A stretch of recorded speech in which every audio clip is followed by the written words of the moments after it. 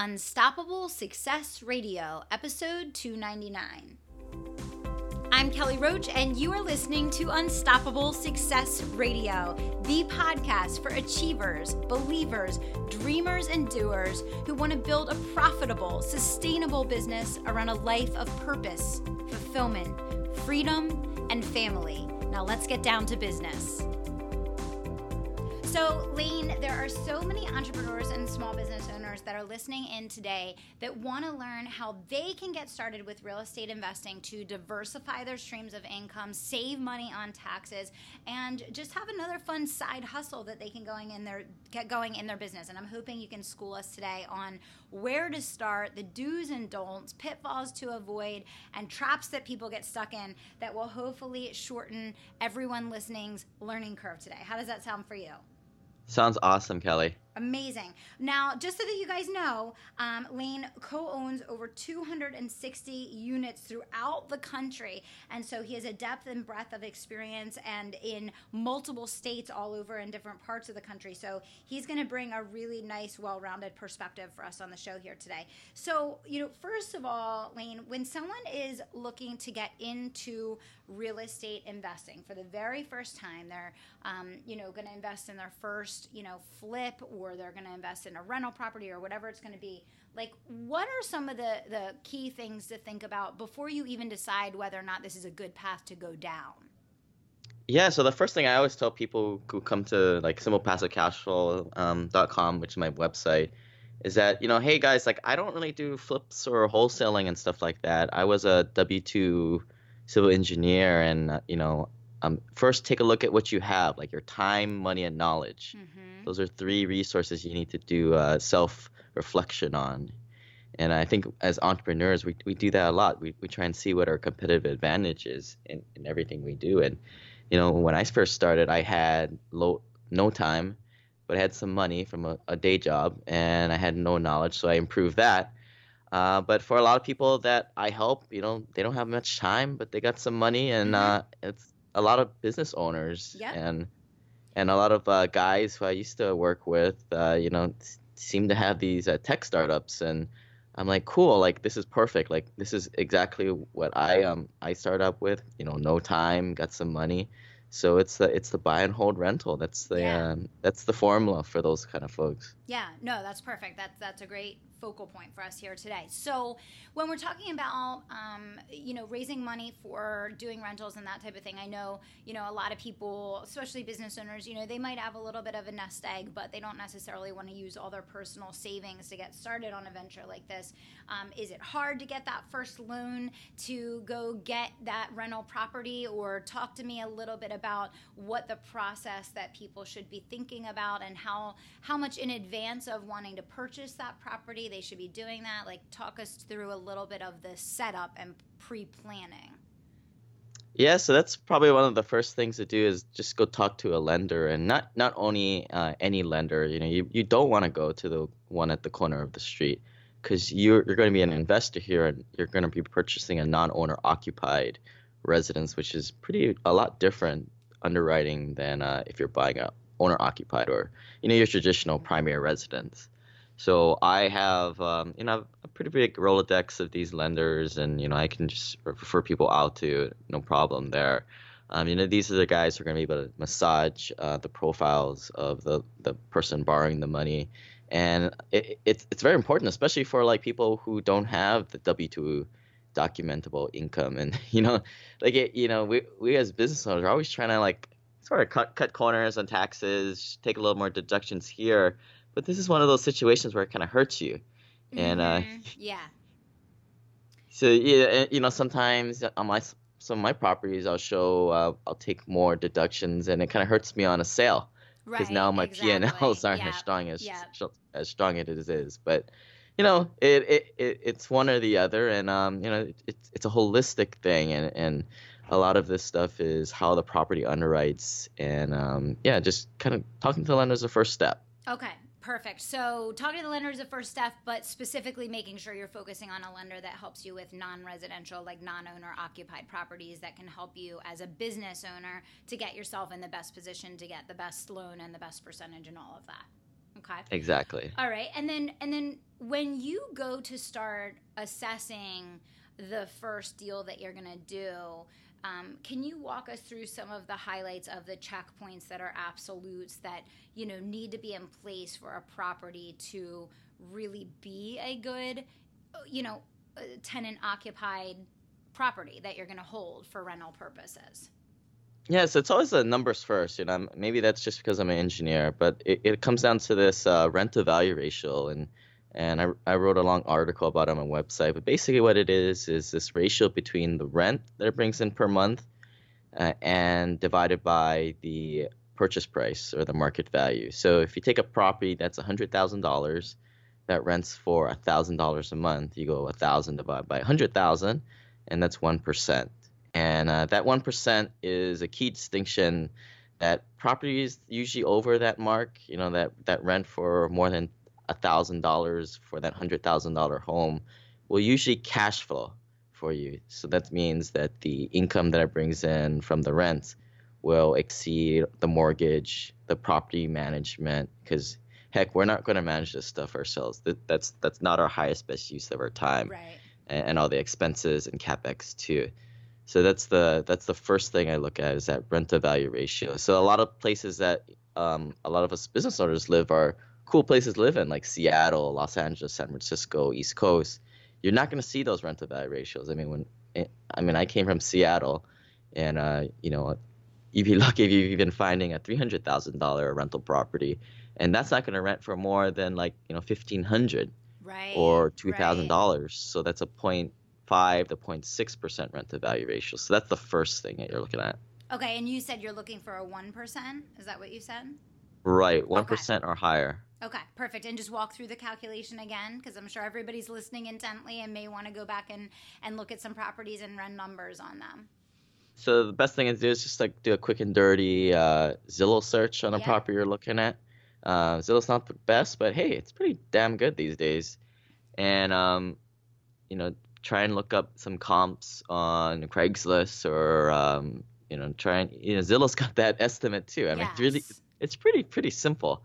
Yep. And then you just take the monthly rent divided by the purchase price, and that's your percentage. Okay, perfect. All right. So, step one, find the right lender. Step two, look at that percentage and see if it even is in the ballpark of where you need to be after you're covering the fees for a management company and all of the other expenses that go into it.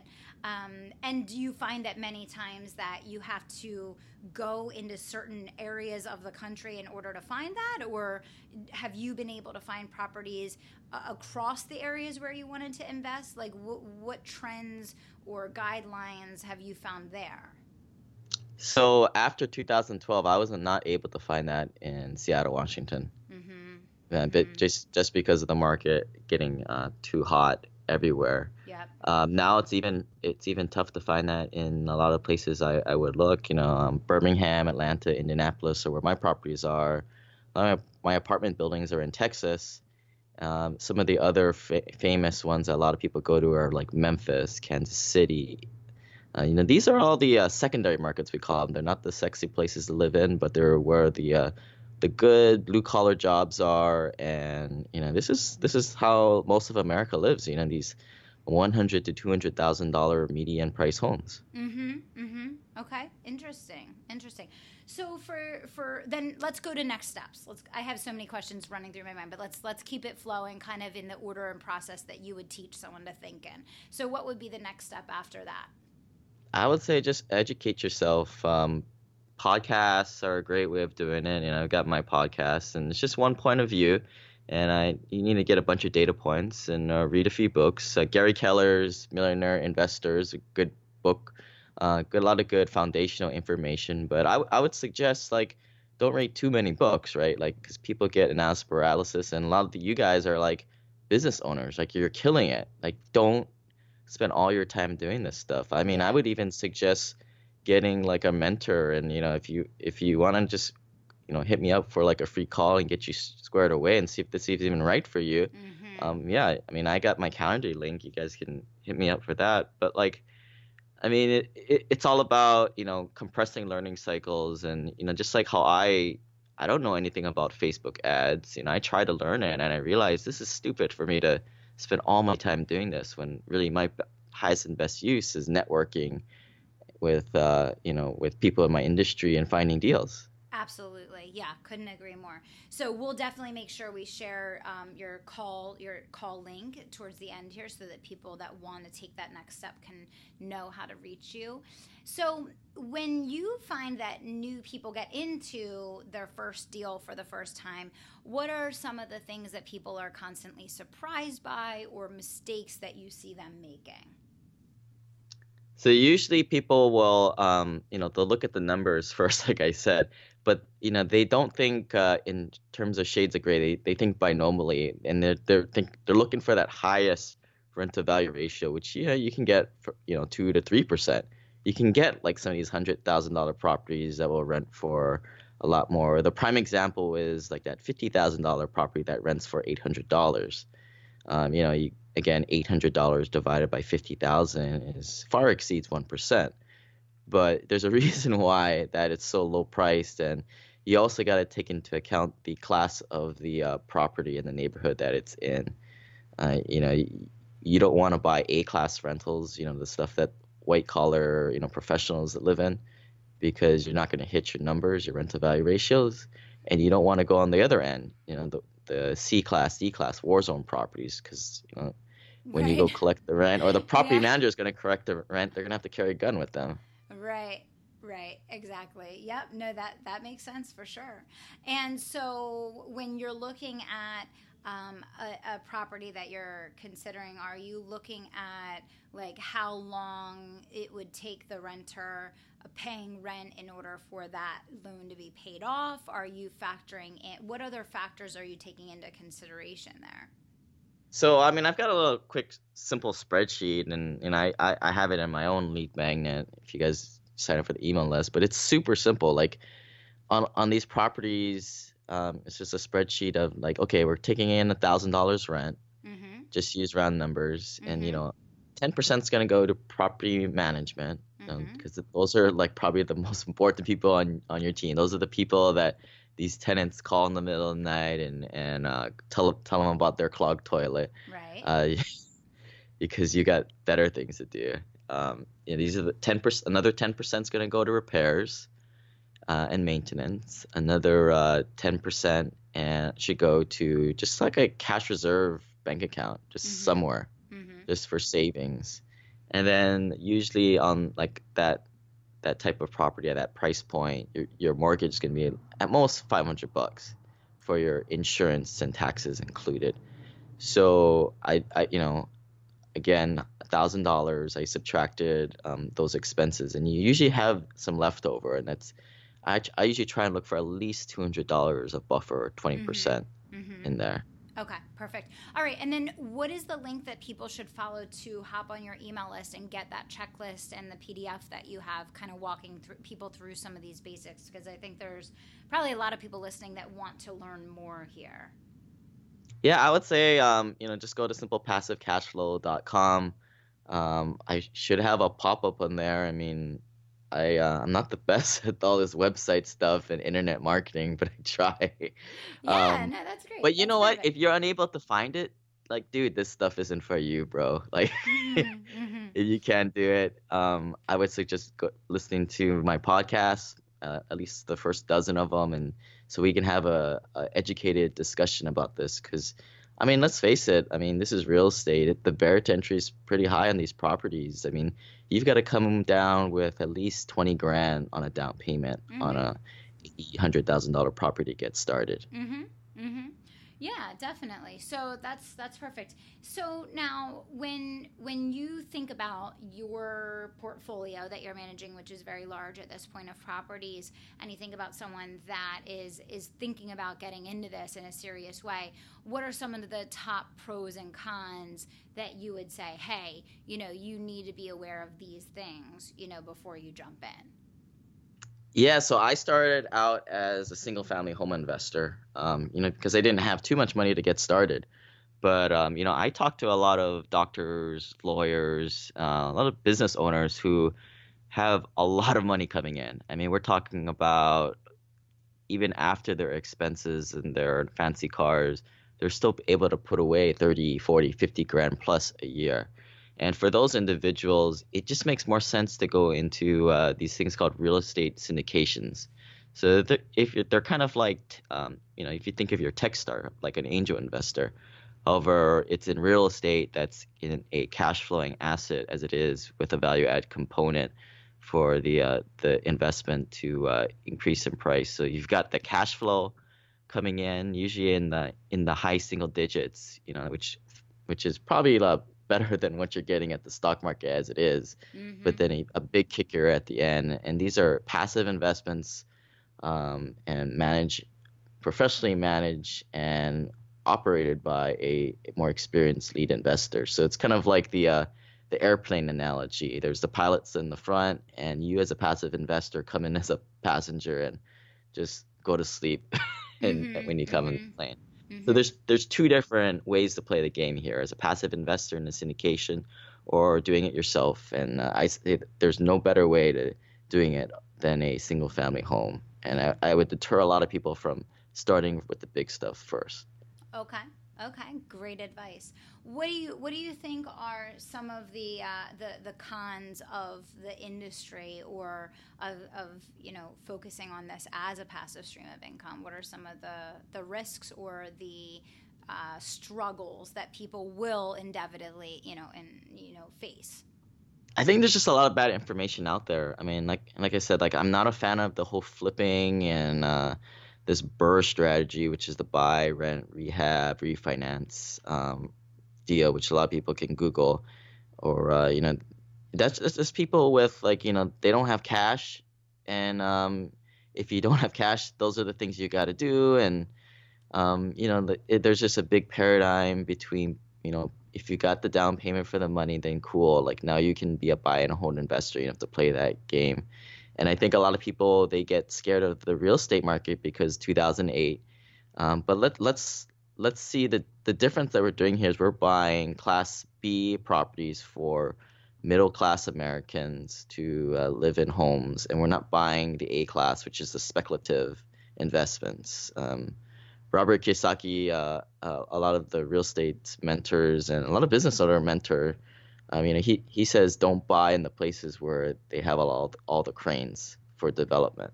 Like you want to be buying where real Americans live and Gotcha. in real places.